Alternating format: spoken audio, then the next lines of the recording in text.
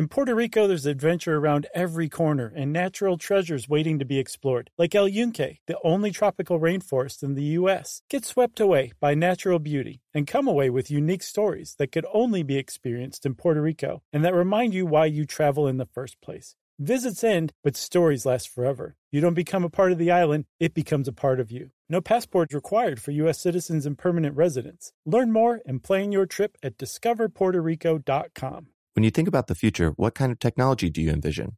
Whatever the future holds, artificial intelligence will undoubtedly be at the heart of it all. Join Graham Class as he hosts Season 2 of Technically Speaking, an Intel podcast, and hear from the minds transforming healthcare, retail, entertainment, personal computing, and more with the help of AI. Tune in every other Tuesday and explore the latest technology that's changing our world today and creating a more accessible tomorrow. Listen to Technically Speaking, an Intel podcast on the iHeartRadio app, Apple Podcasts, or wherever you get your podcasts. Hello, Maine and Greater New England. Hello. We're coming to see you guys in Portland, and we can't wait. We would love to see you there. Yep, we'll be at the State Theater on August 30th, and if you're interested, you can get tickets and information at sysklive.com. Throw some lobster at us. Welcome to Stuff You Should Know, a production of iHeartRadio's How Stuff Works.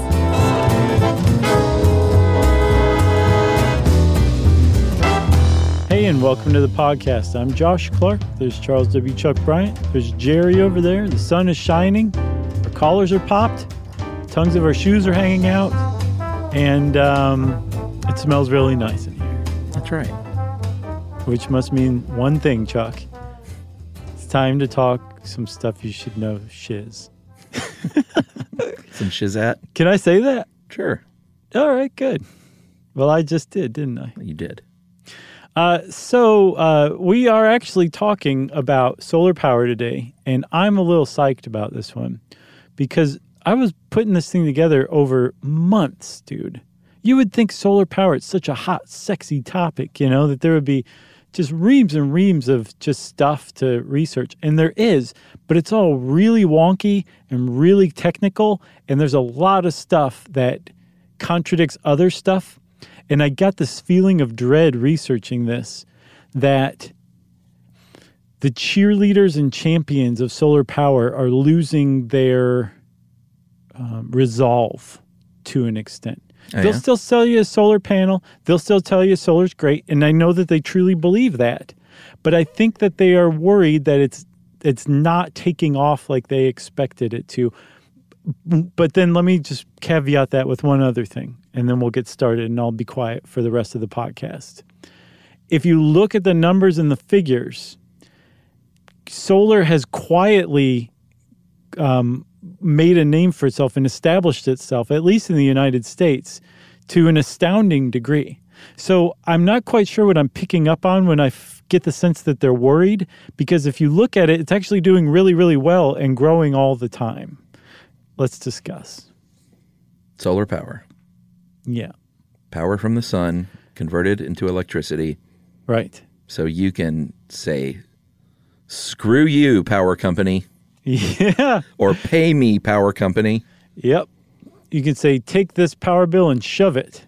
So the sun, this is pretty neat here at the beginning of this that you put together here. The sun's rays give off about 1,000 watts of energy per square meter. So if you pull the camera back a bit and you look at Texas, let's say, a lot of sun in Texas, a lot of land in Texas. There's a lot of stuff in Texas. There really is. And but not much of some stuff. No, that's true. I was going to say the good thing about Texas is you could completely cover it with solar arrays and no one but the people who live in Texas would have a problem with it. Oh, boy. Oh, boy. Oh, gear. All right. So if you look at a land mass that's as big as Texas, they receive a little under 700 terawatts over the course of 1 hour at noon on a sunny day. 700 terawatts. Yeah, it sounds like a lot, but is it a lot? Who knows? Who could possibly know? If you want to compare that, you're being coy. In that same hour, the total amount of human-made energy production on planet Earth, and this is all energy production that you could possibly dream of, is 17.7 terawatts compared to 700 terawatts. That's 40 times less than what the sun delivered to Texas in just that hour. Yeah, right. And the Union of Concerned Scientists, a happening group who I love, they say that 18 days of sunshine that hits across the entire Earth contains the same amount of energy stored in the entirety of the planet's reserves of coal, oil, and natural gas. If you dug up and burned every bit of coal, oil, and natural gas, it would only produce as much energy as 18 days worth of global sunlight. That's astounding. Yeah, and these are facts that have 50 caveats beneath each of them, which we're going to talk about. But it is a prime example, and I think just a good way to kind of indicate just how much energy, potential energy there is coming from the sun every day. Yeah, and to point out the obvious, the great thing about solar is there is no greenhouse gas emissions when you use solar electricity. It's just clean energy, and it's free because it's from the sun. That's right. And before you start typing, oh, yeah, but what about you? It costs a lot to make these things. They're made of silicon. And before you do that, we were going to talk about all that stuff. Yeah. But Josh very clearly said, once you have these things set up, that's when the real benefit comes. Yes. All right. And if I hadn't said it, I was going to eventually. Well, no, you basically said it. Like, when they're working, when they're active, they're not using fossil fuels. Thank you, Chuck. All right, so let's go back in time a bit, because if you think solar power, you think, well, this stuff, was invented in the 1970s. Not so. You have to go all the way back to 1839, believe it or not, when a French physicist named Alexandre Edmond, Josh says this. Becquerel. Man, I practiced it a million times. Becquerel, I think. Becquerel. Yeah. It's a tough word. Yes, it is. There's a couple extra consonants in there that just shouldn't be there. That's right. So this dude, he's the one that first demonstrated the photovoltaic effect, which is basically the ability of a solar cell to turn sun into electricity all the way back in 1839. Right, but no one knew exactly how this worked. They just knew that it worked. He was burned at the stake later on right. for his black magic. Right. So just about 40 years later, there was a guy named Charles Fritz. And he, in the 1880s, built the world's first rooftop solar array. Coincidentally, just a year after Edison launched the world's first coal-fired power plant. But this early solar array was terribly inefficient. It didn't do very much. It could basically power, I don't even know what it could power a mousetrap. How about that? Sure. Which doesn't even need electricity. That's how little power that this thing produced. But it definitely demonstrated that it was possible to generate an electrical current from sunlight in a way that it was a proof of concept, basically saying, just give it like 90 years and we'll understand this better. Yeah, and who was that? That was Fritz. Charlie Fritz? Yep. Fritz was a good guy, but he was no Einstein. No. It would take Einstein, that is, to really explain how this all worked in 1905. Because he had a knack for doing that. I'm not sure if people realize that. He was a good explainer. Maybe the original explainer. Well, he would put it in terms that you could really understand. Like, for he'd sure. Be like, consider the sandwich. Imagine the sandwich is the sun. And then it'd just go from there. And you'd be like, I understand what he's saying. Yeah, and if you think Einstein, he won a bunch of Nobel Prizes for relativity. Not so. He won the Nobel Prize in Physics in 1921 for explaining the photoelectric effect. He didn't win for relativity? No. I didn't know that. Holy cow. What a Unless snub. I'm wrong, and if I am, I'm going to have a lot of egg on my face. That's all right. We'll cook it off with some good old solar electricity. Gross. It is gross, but also so is the idea of cooked egg in your beard. God. So Bell Labs in 1954, if you want to talk about the modern PV cell, that was in 1954. And thanks to the U.S. government, really, and the U.S. military, they funded a lot of this early research. Because if you've ever looked at a picture of Skylab or any of our great satellites, you'll notice that they all have these big solar wings. Yeah, they're solar powered. And Yeah. it was because of U.S. government research in the 50s that we were able to develop those. I think they launched the first solar powered satellite in 1954. No, 58. And then just 6 years later, they launched the first solar-powered satellite whose solar panels could track the sun, which is still a pretty whiz-bang thing to have for your solar array. And this was 1964. Yeah, amazing. So the U.S. government invested in the earliest research, and everything was going along really smoothly. But one of the things that's always been a problem for solar is oil and natural gas and coal are just so cheap, and our infrastructure is set up to burn those things and get electricity for them. So solar has always been an upstart. But at one point in 1973, oil was not very cheap all of a sudden because of the OPEC embargo that created the energy crisis that made it really uncheap. So much so that the United States looked around and said, we need to find other sources of energy. And they really looked really hard at solar, and it actually gave solar technology a big old boost. Yeah, and that boost came by way of offering tax credits for the first time in the United States for businesses and residents. Yep. Said, hey, if you want to put in solar power, and they still do this today, we'll give you some tax credits. It'll make it a lot cheaper for you. Yep. There has been, I guess we could call it the solar battle at the White House since 1979. Jimmy Carter very famously had solar panels installed on the roof of the White House to heat water for them and for the pools and for the kitchen and stuff like that. Sure. And Reagan had them taken down in 86.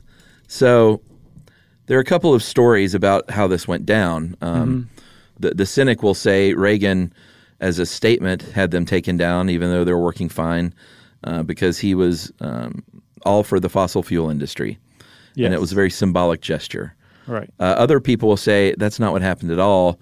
The roof needed repair that the solar panels were on, and they took down these solar panels to repair the roof. And then the White House officially says they did not put them back because it would be very unwise based on cost, is a direct quote. So that's the party line right now. I've never heard that one. That sounds like a Newt Gingrich yarn, if you ask me. Well, that's the direct quote. George W. Bush put solar power back into the White House. What? Say what? What? Yeah. I didn't know that. Okay. Yeah, he put solar for the water heaters for the White House pool, and then put solar panels on top of the roof of the grounds maintenance building Okay. to help out there. He did not have them on top of the actual White House, but he had solar power installed at various places around the White House. This was W or HW? This is W. Okay. Wow, that's really surprising. Yeah. Carter's, for his part, one of his, he has two on display. One of them's at the Smithsonian, and one of them is right here in Atlanta at the Carter Center. You can go look at one of those solar panels. There was also like a museum of science in China that got their hands on one. It's on display in China too. Oh, yeah? Which makes sense because after the U.S. government kind of turned its back on solar, China came along and said, oh, we'll take that ball, and ran with it. Sure. Going back to Reagan, though, he didn't I don't want to let him up too easy with this, the fact that they just said it was unwise based on cost, because he gutted the Department of Energy's renewable energy research and development budgets, like totally gutted them, and he eliminated the tax breaks for wind and solar. I'm not sure for how long. But for a million years, I would guess. No, because they're back. And it was Obama who came back and very publicly installed solar panels back on the roof of the White House. And, of course, the first thing I thought was that Trump probably went in there and smashed them with a sledgehammer on his first day in office. But apparently they're still there. They're still there, huh? Still there and still working. He didn't take them down. Wowee. So one of the other things that the government did to help solar along during the Carter era was to offer tax breaks, like you were saying. But because of the really, really high cost of installing a solar electric system, it was basically viewed as a sweetheart deal tax break for the rich. That's how the first solar tax credits were viewed, because solar was so expensive. So they were a little bit before their time.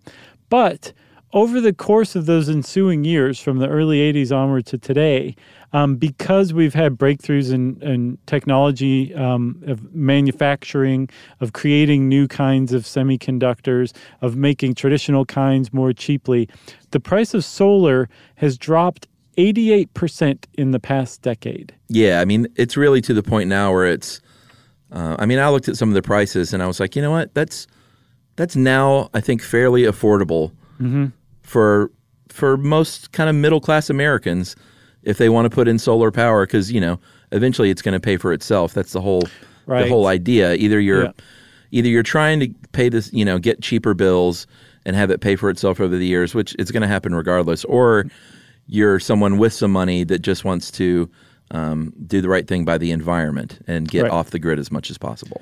Yeah, it's just that upfront cost, not the cost over the life of the setup. It's the upfront cost. But there are things like like Energy Saver, renewable energy mortgage home loans, basically, you can take out that have really special good financing and rates and stuff like that. There's a lot of things you can do that we'll talk about to get around that upfront cost. But you hit the nail on the head, and it's really worth saying again. You can expect your solar electrical home system to pay for itself over the lifetime of the setup. Yeah, and we'll talk more about price later, but just poking around, like it's sort of an average U.S. household, you can plunk down about $15,000 to cover 100% of your electricity needs. And that's, I think, after the tax credit, if I'm not mistaken. Oh, is that right? And again, there are so many factors: where you live, how much energy you use, how big your house is, the weather where you are. So this is a big, big, broad statement. But if you're just looking for a general range, it's not like it costs $50,000 or $60,000 anymore to do this. Right. So you want to take a break and then come back and talk about what actually is going on in those solar cells? Heck yeah. Let's do it, Chuck.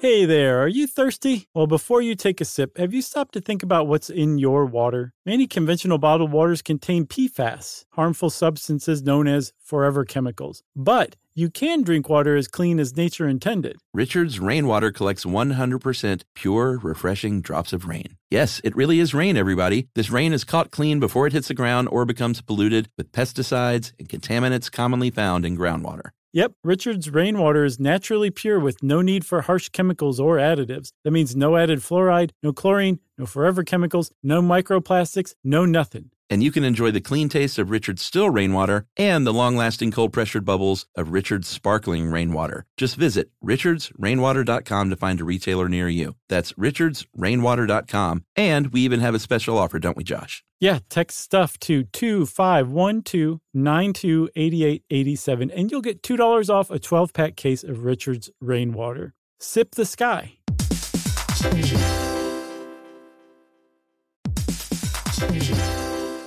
Hey everybody, we're here to tell you about Viator, a tool that you can use to plan and book travel experiences around the world. That's right. The Viator app and website make it easy to explore 300,000 plus travel experiences so you can discover what's out there no matter where you're traveling or what you're interested in. Yep, Viator can help you plan better travel experiences. 300,000 plus travel experiences to choose from means you can plan something that everyone you're traveling with will enjoy. That's right. You can also enjoy real traveler reviews to get insider information from people who've already been on the experience that you're considering. Plus, you get free cancellation that helps you plan for the unexpected. Yeah, and Viator offers 24/7 customer service, so you know you'll get support at any hour if things aren't going as planned. So download the Viator app now and use code Viator10 for 10% off your first booking in the app. Find the perfect travel experiences for you. Do more with Viator.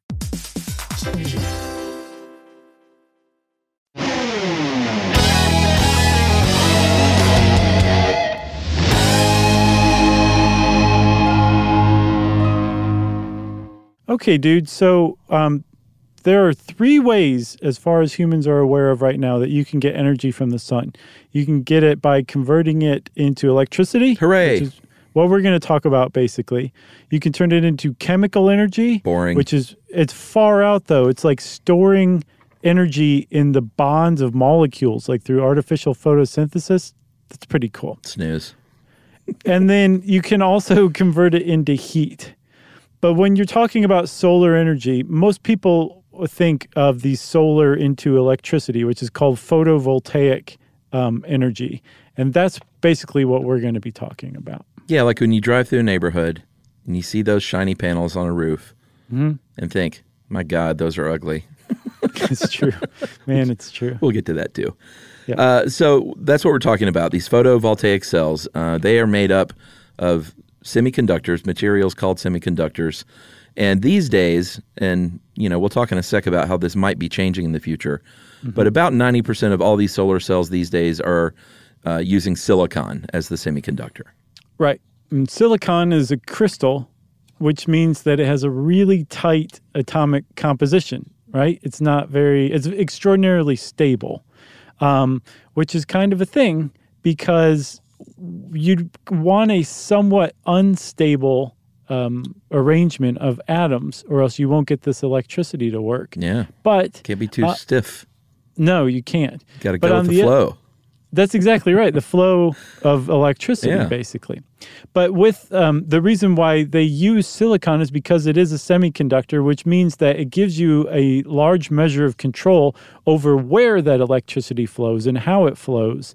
So rather than just using pure silicon, which will allow you to direct the control of electricity but won't produce any electricity, they actually dope it with other materials to produce 2 different types of silicon film, N-type and P-type. That's right. So for the N-type, which stands for negative, they're going to dope it, and I love that word in this case, with phosphorus that has 5 electrons.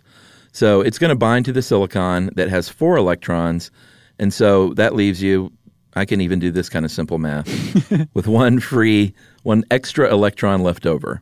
Just dangling out there like it's wearing shorts that are way too short. Yeah, it's looking for a place to go, basically.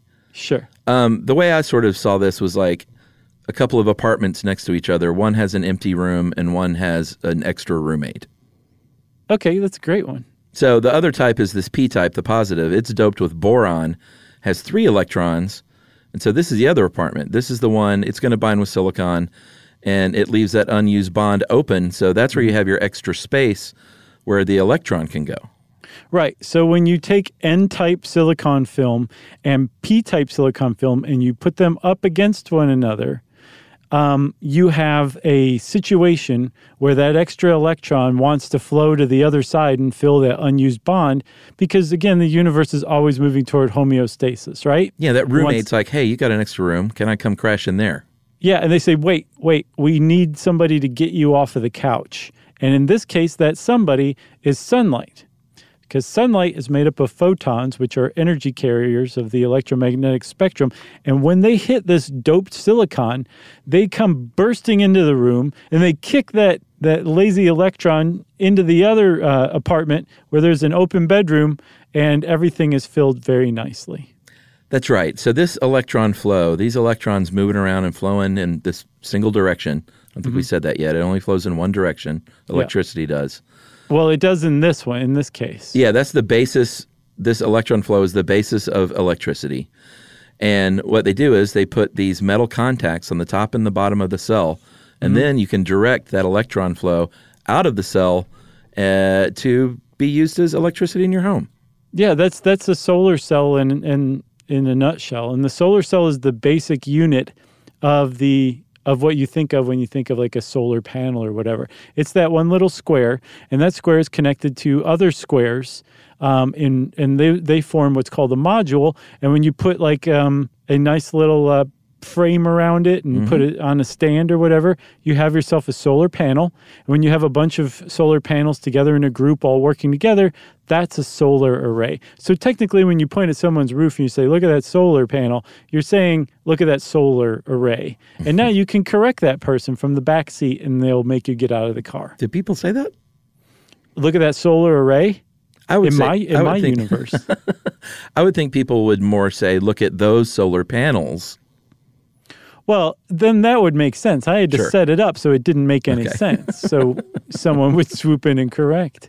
So the person who knows what it's really called hangs around with complete morons who say things like, look at that solar panel when they see a group of solar panels. All right. Now I got you. We're talking about morons here. Right. All right. So it sounds simple, and it is kind of simple in its complexity. That makes no sense at all. But it's a little more complicated because, like we said, electricity in this case is only flowing in one direction, which means it creates a direct current.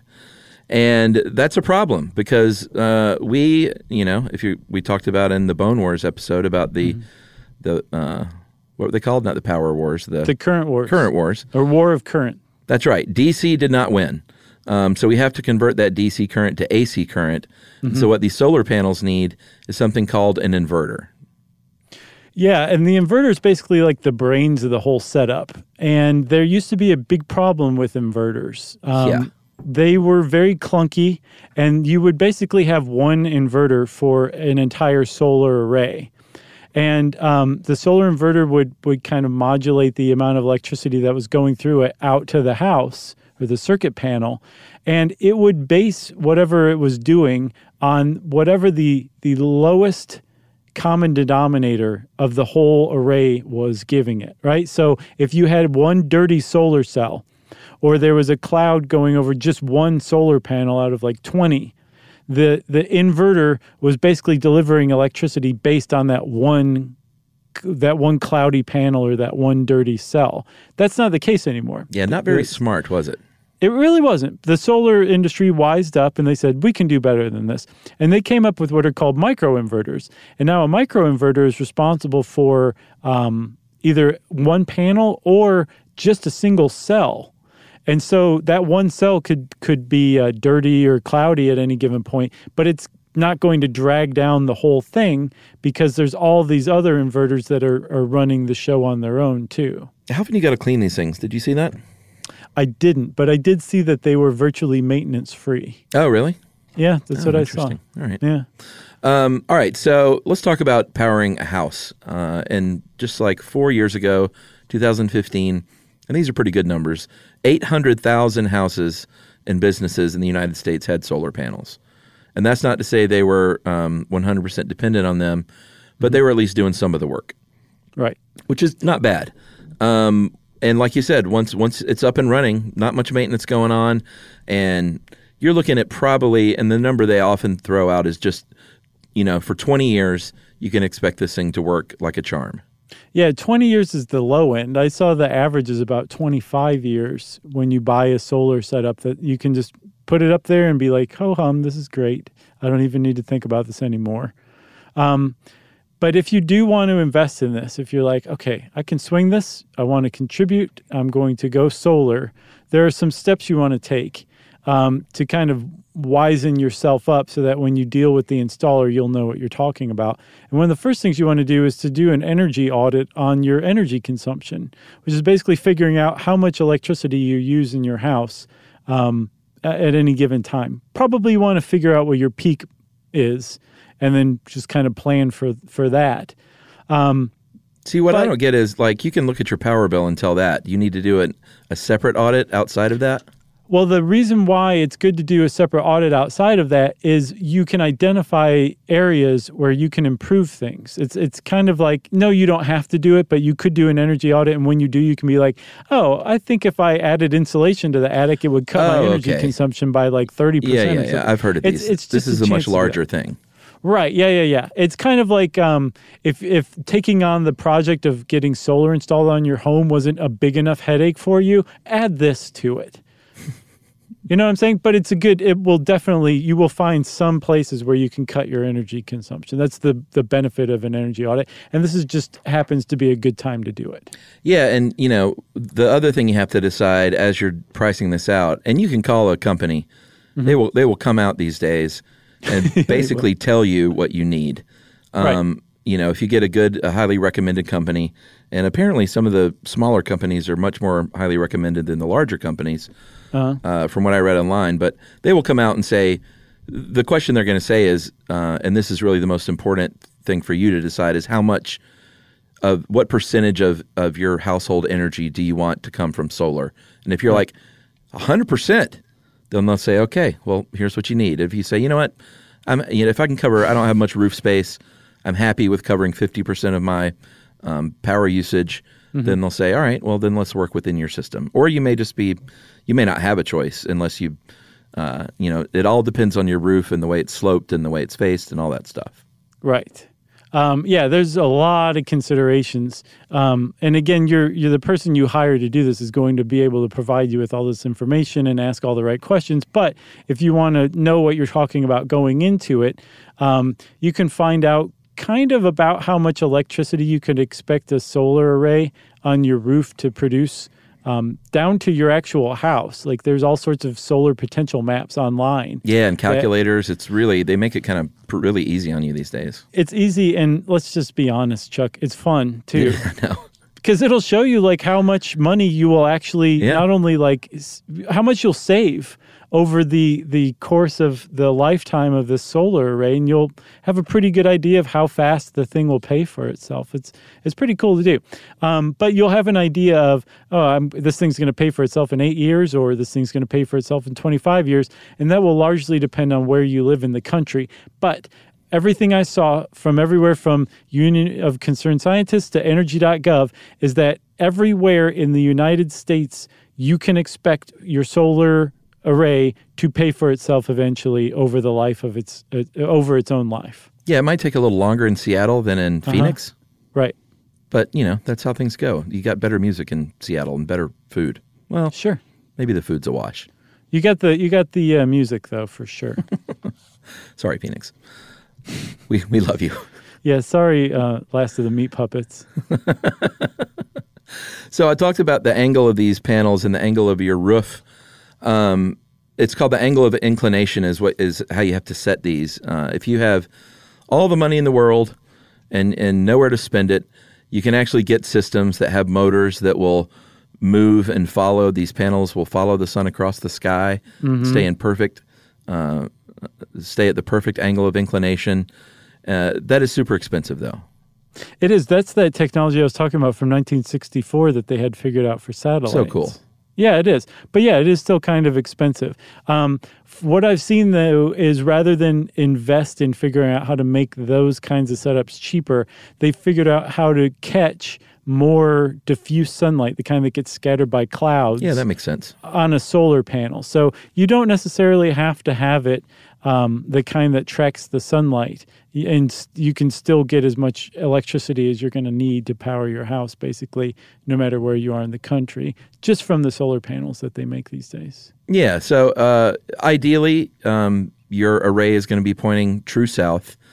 That's not to say if your roof is set up in such a way that it doesn't point true south, you can't have solar, because like you said, they've come a long, long way over the years with how they can collect the sunlight.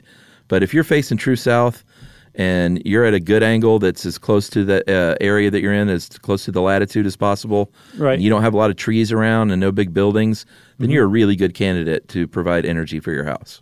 We should say also that's if you're in the northern hemisphere. We have listeners in the southern hemisphere. Yeah, that's true. So I would say if you're in Australia, you would want it to face true north.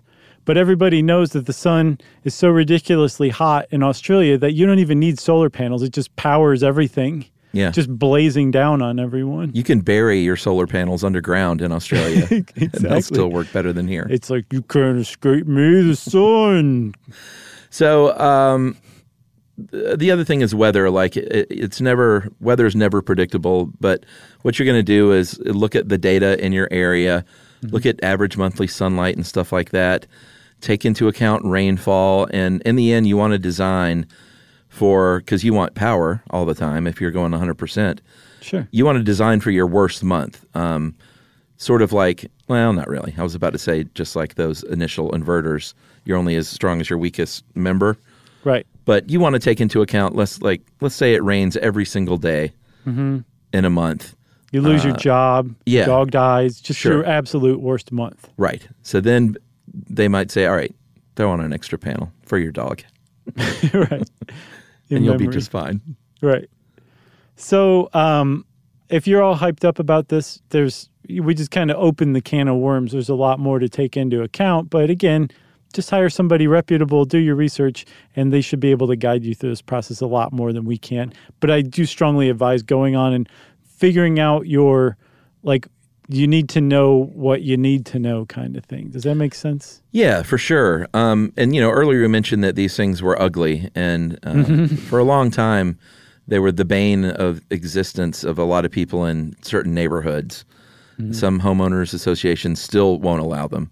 Yeah. But they've gotten better looking over time. They've gotten closer to the roof line, a little bit more attractive. And I think, in my opinion, this is just me speculating, just the perception has changed. And now when you see them, you don't think, oh my gosh, look at that ugly thing on the roof. You think, well, those are solar panels. And it might not blend in perfectly with the roof, but there's a big benefit as well. You don't even think hippies live there anymore. No. It's just normal people live there. Normals. So there's also solar roof tiles that are really starting to come along. Yeah, Have you those seen are the pretty cool. Tesla versions? Yeah. They're nuts how they're super durable. They're very pretty. I don't own any because they're extremely expensive. Yeah. But if they can get the cost down to anything approaching like a normal size roof, it's just like game over, man. That's it. It's Game done. over, man. Exactly. Like the each one of these tiles is like a solar cell or a solar panel, and it's a whole roof's worth of them. They're super durable, pretty but cool. they also cost about 5 to 10 times the amount of a normal roof these days, which is just you're never going to pay for. It's never going to pay for itself. Yeah, I mean, if you're spending, I don't know, 12 to 15 grand on a roof, and you have to spend up to $150,000 for that roof to be solar, that's a lot of dough. I saw like 200 in one case, but yeah, somewhere between 100 to 200 for a new roof. Yeah, but the people that are doing this are, the very well-heeled who want to be able to brag about their solar roof, quite frankly. Sure, yeah. And I mean, if they're doing that and they're generating solar for their house, more power to them. That's fine. Sure. But, I mean, it's just Tesla needs to get that price down quite a bit. Come on, Tesla. Hurry up, Tesla. So we need to talk a little bit about efficiency. So, how much of the sun's energy we can convert into electricity is that efficiency. Mm-hmm. And way back when they first started this stuff in the 19th century, it was not even 1%. So it was mainly just like, hey, look what we can do now a little bit. Now it's at 98%. Oh my God. Not true. It's about 25% now. It's not as much as I would have thought when I started doing this research. Mm-hmm. And you can't ever get to 100%. I think they said at the very max these days, because of energy loss and conversion and stuff, the tip-top upper limit's about 87% that we could ever get. That's like the physical limit for conversion. Yeah, but 25%, I mean, it's the sun. It's not like, the sunlight you don't use fills up landfills. You know what I'm saying? For sure. But there is a lot of room for improvement between that current 25% and that 87% limit, right? And we're actually starting to make those kind of gains. One of the ways to do it is to make solar panels cheaper. So even if they are just at 25% efficiency, if the process of making them is cheaper, you can put more solar panels up and the average person can afford it. That's one way to go. Yeah. A better way to go is to focus on making those materials as ridiculously efficient as possible. And they found a promising new material called perovskite. I think that's how you say it. Yeah, it's kind of a clunky word. It really is. And I think it was discovered by Russians or Soviets back in the day. Yeah. It really does. But one of the things about perovskite, this mineral, is that it is really, really efficient when it comes to the blue end of the spectrum, the blue to ultraviolet, high energy photons that come streaming through. Normally, those kind of photons are too energetic to interact with the phosphorus or the boron that's silicon is doped with. So it just passes through and it's like completely wasted high energy light. The perovskite actually interacts with those way more efficiently.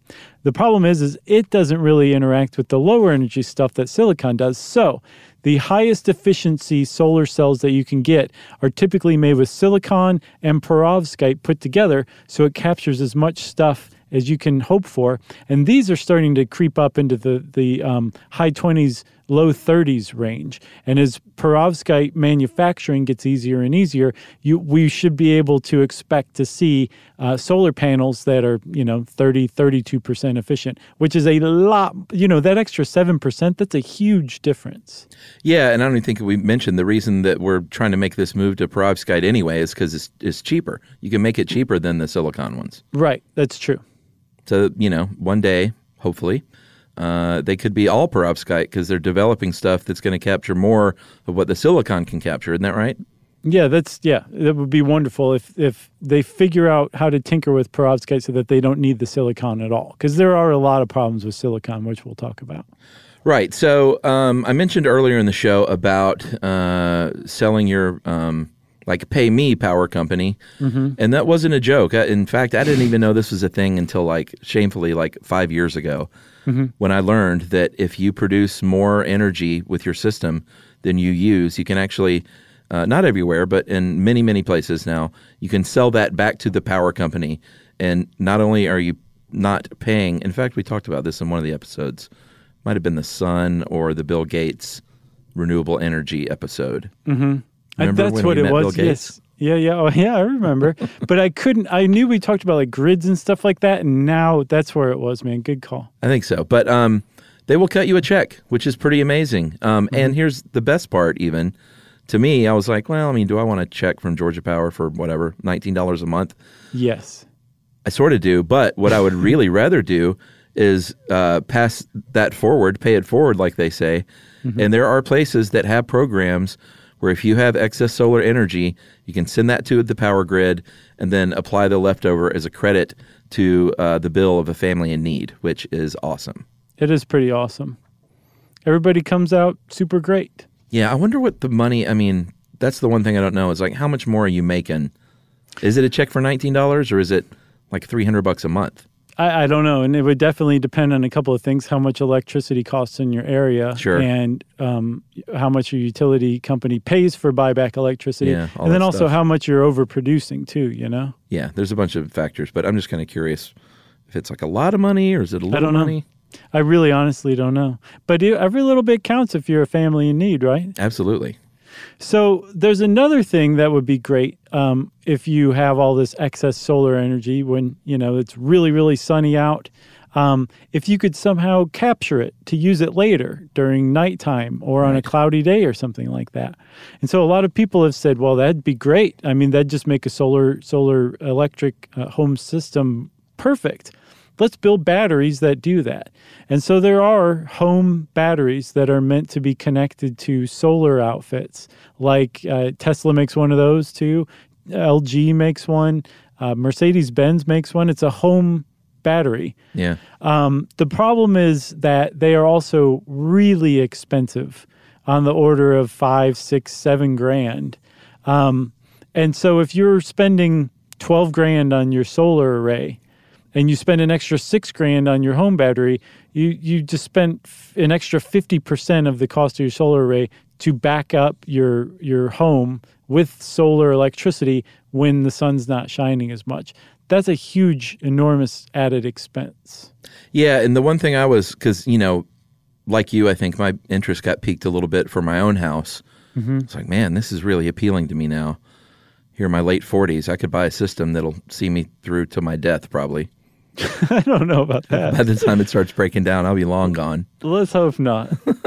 And my first thought was, we get a lot of brownouts and blackouts and power outages for some reason in my neighborhood. It just happens a lot. It seems like every rainstorm, certainly anytime there's snow. Is it brownout where it's the power's almost out, but it comes back and then almost out? Or yeah, I think it just sort of flickers. I wish they'd call it something else. It sounds so gross.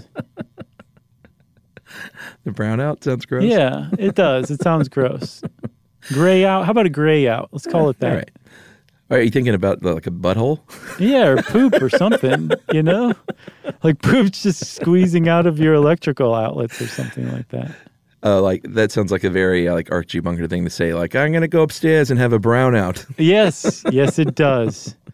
Dropping the Browns off at the Super Bowl or something like that. Okay, I get you. So this is the only way the Browns could make it to a Super Bowl. Oh, man. Yeah.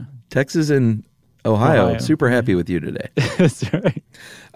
So my first thought was like, oh, man, I get on solar and there's a blackout going on. Because we went out, I think I talked about this on one episode, when we had the big snowstorm a couple of years ago. Mm-hmm. We were out for 3.5 days. That's unconscionable. Yeah, I mean, it was a long time to be without electricity, to the point where it was like, all right, I'm a little bit worried about my family. Right. So I thought, man, I'll get solar, and all those suckers will be without power, and I'll have power. That is not the case. If you're storing on a battery, you can do that. But sure. During a power outage, there's something called islanding. It's very dangerous. It's basically when you're pumping electricity back into the power lines that Georgia Power thinks and the linemen are dead. Mm-hmm. So they're going to work on these, and you're still pumping power back into it. They can't have that. So your power goes out as well. It'll kill a lineman for sure. But if you have a battery backup, you're fine. Like you said, that's where you're getting your juice from. But your solar system's going to disconnect you from the grid to keep that from happening. But there's actually, that happens elsewhere, Chuck. If people have a generator, some people will plug their generator into an outlet in their house and reverse the flow of electricity from their generator throughout their house, which can create islanding as well. Oh, really? Isn't that crazy? Yeah. Yeah. Well, I mean, that's a kind of a thing now, is a lot of new houses have whole house generators built in. Sure. And as soon as the power cuts off, that thing automatically fires up. Right. But this is like Safely. A portable generator that they're plugging in reverse into their home wiring. It's not a good idea for anyone. Yeah, I mean, there are safe ways to do it. That is not one of them. That's not one of them. Should we take another break? Yeah, let's. All right, we'll take one final break, everyone, and we're going to talk a little bit about some of the downsides, because there are some, to solar power.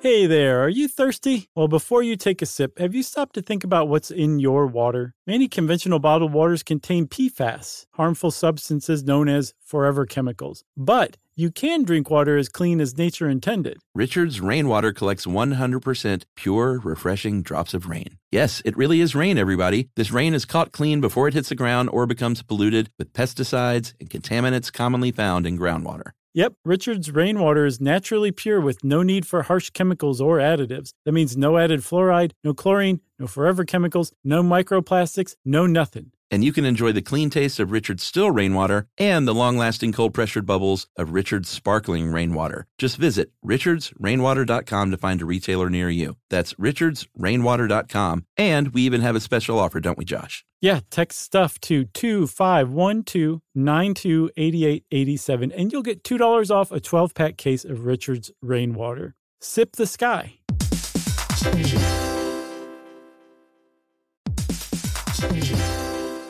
All right, game off. Let's pause here to talk more about Monopoly Go. Because in Monopoly Go, you can team up with your friends for timed tournaments where you work together to build up each other's boards. It's very nice.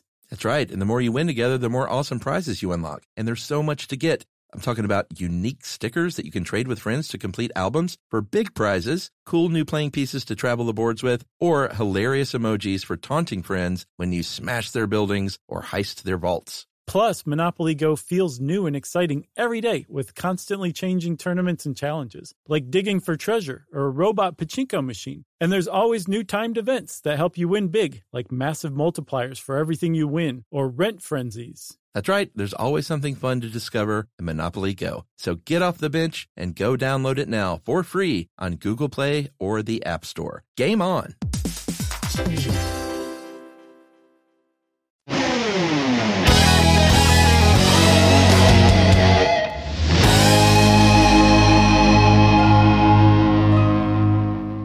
I want to say there's one other type of battery I found It's a mechanical battery where your solar power system uses all that excess power to power a pump that pumps water up to a raised area.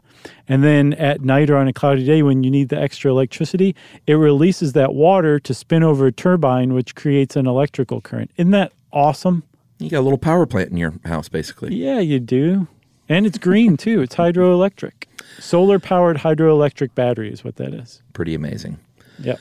So we mentioned silicon not being great. It's obvious that to create, and this is an argument a lot of times against electric cars and hybrid vehicles, we all like to drive them and stuff, but there is a greenhouse effect when it comes to making the stuff.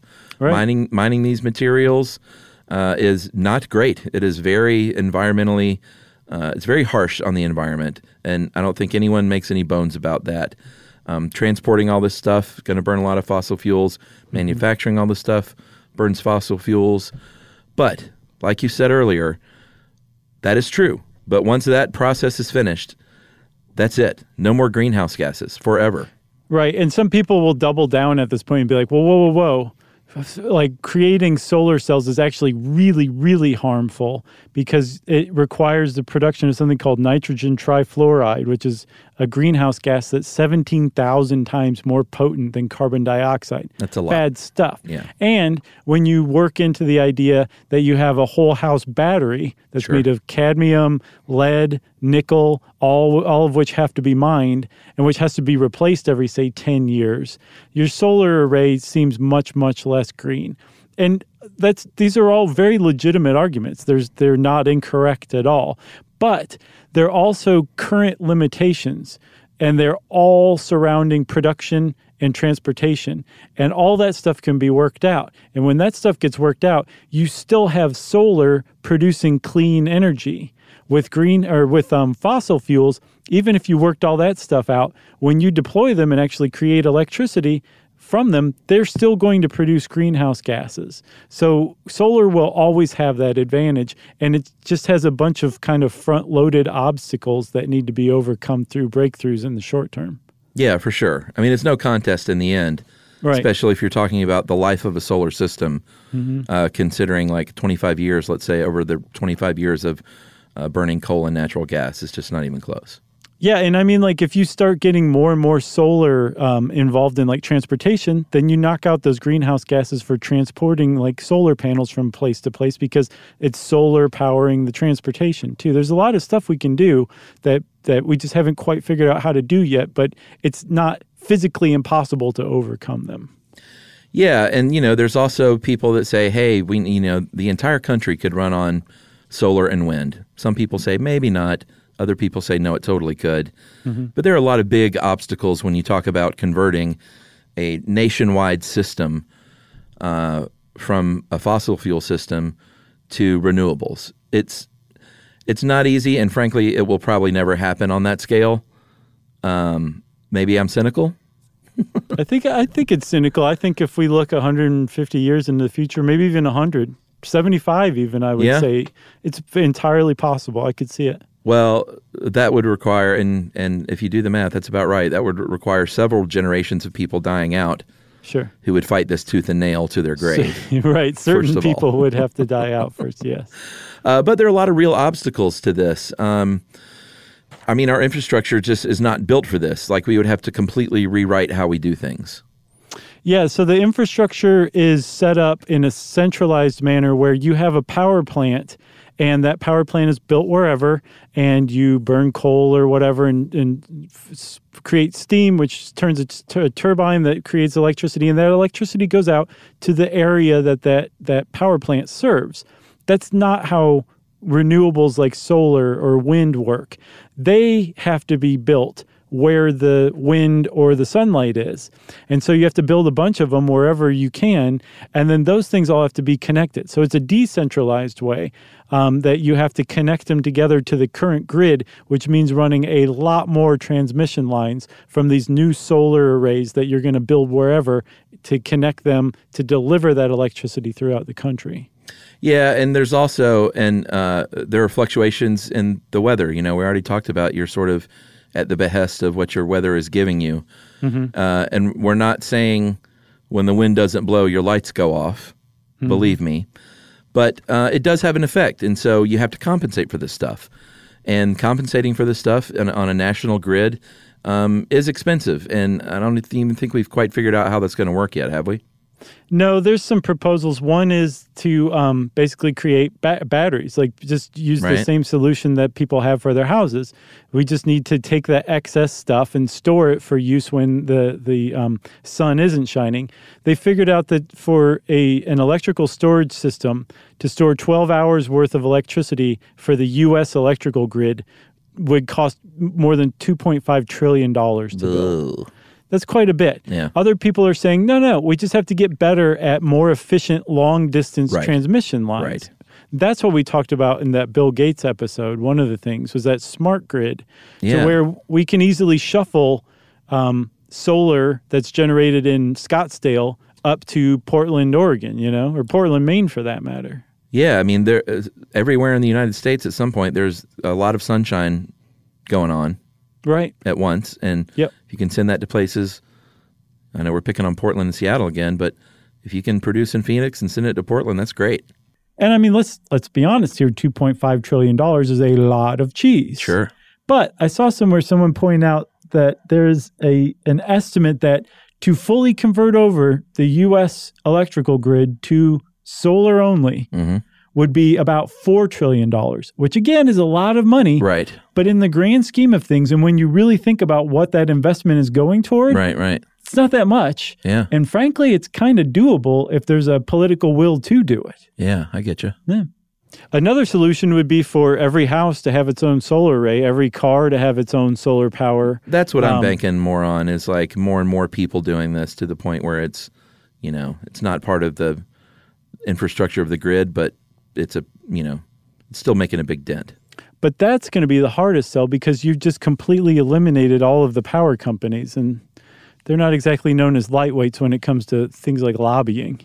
That's true. And another, you look at the subsidies going on now, and that's really clear who's better at lobbying. Federal subsidies for power companies who produce solar are about $533 million compared to $32 billion for natural gas alone in 2016. Right. That's just tax breaks and subsidies for investing in deploying that kind of energy. Yeah, and solar still is pretty expensive per megawatt hour compared to, like you said, fossil fuels are just cheap still. They really are. And here's a problem too, Chuck. There's a conundrum where when you deploy a lot of solar electricity in a utility, it actually tends to depress wholesale electrical prices across the board. Yeah. So a company has an incentive to not deploy solar because they can charge more for electrical produced from like coal and other fossil fuels like they normally do. That's right. But if you put one in your house, you're not only paying for your own you're subsidizing your own electrical bill. You possibly are getting money back or helping a family in need. And it's also an investment in your house. It actually increases the value of your home because, unless someone just hates them and wants to Reagan it up and yank them off the roof when they come in there, it's going to be a selling point. You're like, hey, move into this house. They've already paid for it and you don't have a power bill. Yeah, there was a study from the Lawrence Berkeley National Lab that found that the solar setup increased the value of a house in America by about $15,000. Right. So when I said they've already paid for it, what I really mean is they're passing that on to you. Exactly. They pass the cost on to you. True. You got anything else? I got nothing else, man. I'm gonna legit look into this. Let me know how it goes, man. I'm really interested. Might have a dude out. Like I don't think we could do our whole house, but we have this one roof in particular now that's can't see from the street. Mm-hmm. It's you can only see it from one place in the house, and I think it faces south. And I have to measure the panels, but I could probably fit like 8 panels up there. That's not enough for my whole house. Hey, whatever little bit works. It could power my Frankenstein experiments. Right, exactly. You're bringing inanimate matter back to life. That's right. one other thing, Chuck, there's a big obstacle that's facing us worldwide, and that is that we haven't figured out how to get solar energy from the oceans, collected over the oceans to the rest of the world, which is going to be a big challenge. But if we could figure that out, problem solved. Just build a solar array the size of Texas, maybe over the Great Pacific Garbage Patch, and there we go. I feel like I've seen research into that, and maybe not the oceans, but like solar blankets over water? No? Am I making that up? I mean, I'm sure that you could have them in like coastal areas or whatever, but that means like you couldn't swim in those coastal areas, which is going to depress the value of the real estate there. So I would guess we would want them like really far offshore, but how do you get that electricity back to, where it's needed on land? That's the question, I think. Yeah, just throw a big floating solar blanket over an offshore oil rig. And just plug it in. Just plug it in. Yep, there you go. Solving Problem problems. solved. If you want to know more about solar, go check it out. See if you can maybe swing it for your house. And if so, let us know about it. We want to hear that. And Chuck will keep you updated too, won't you? Sure. And since I said Chuck will keep you updated, friends, that means it's time for listener mail.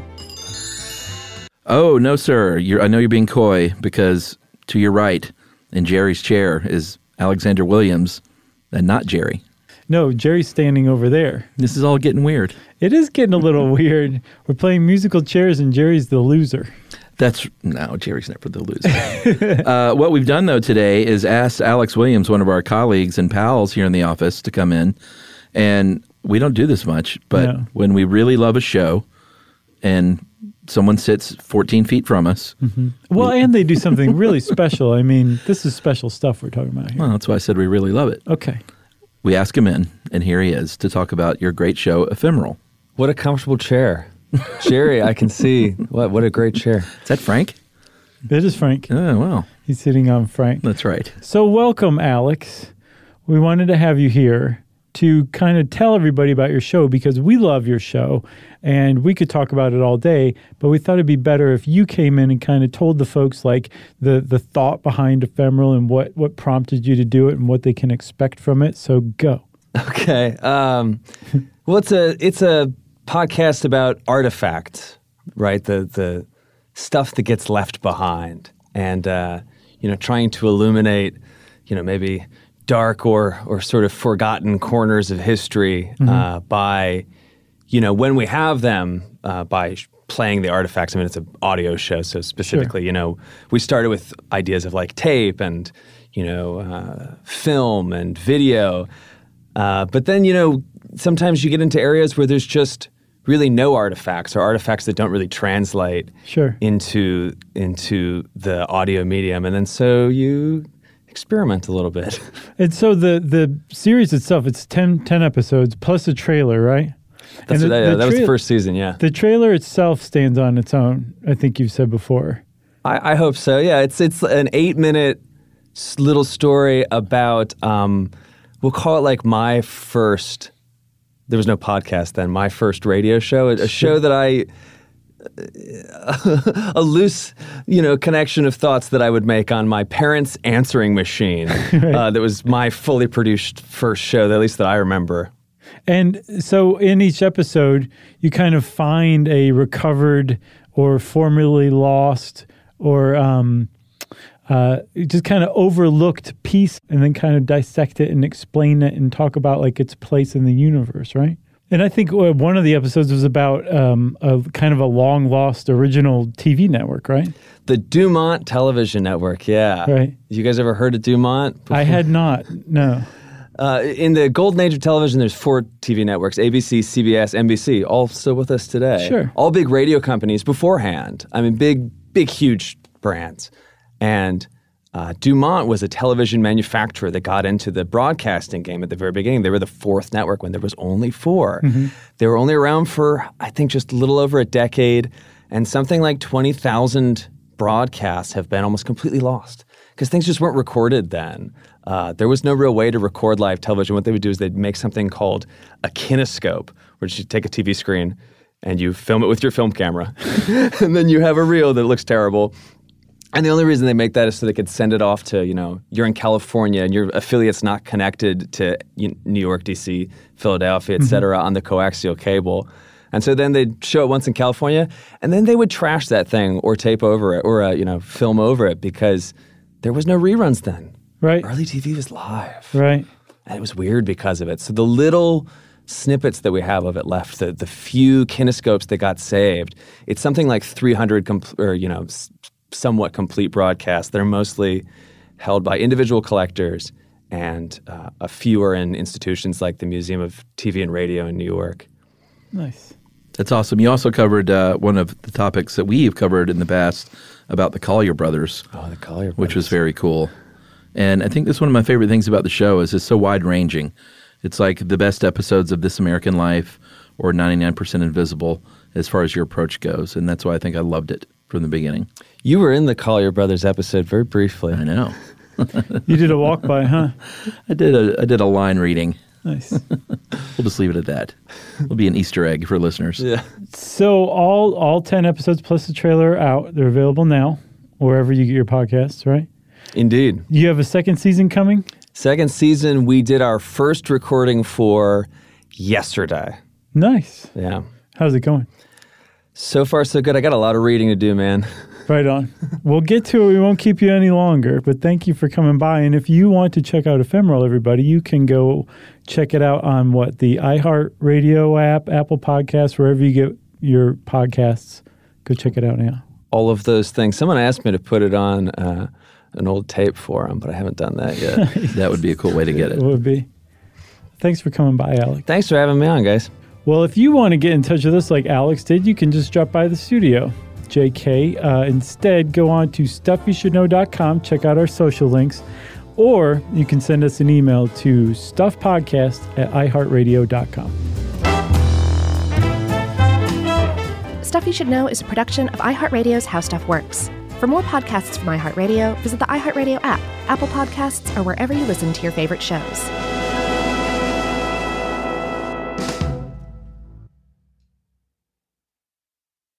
Are you thirsty? Well, Richard's Rainwater is caught clean before it even hits the ground. Rain is naturally pure, so there's no need for harsh chemicals or additives. Richard's Rainwater contains no chlorine, no forever chemicals, no microplastics, no nothing. Enjoy the smooth, clean taste of still rainwater or the cold-pressured bubbles of sparkling rainwater. Just visit richardsrainwater.com to find a retailer near you. That's richardsrainwater.com. And for a coupon, text STUFF to 251-292-8887 and receive $2 off a 12-pack case of Richard's Rainwater.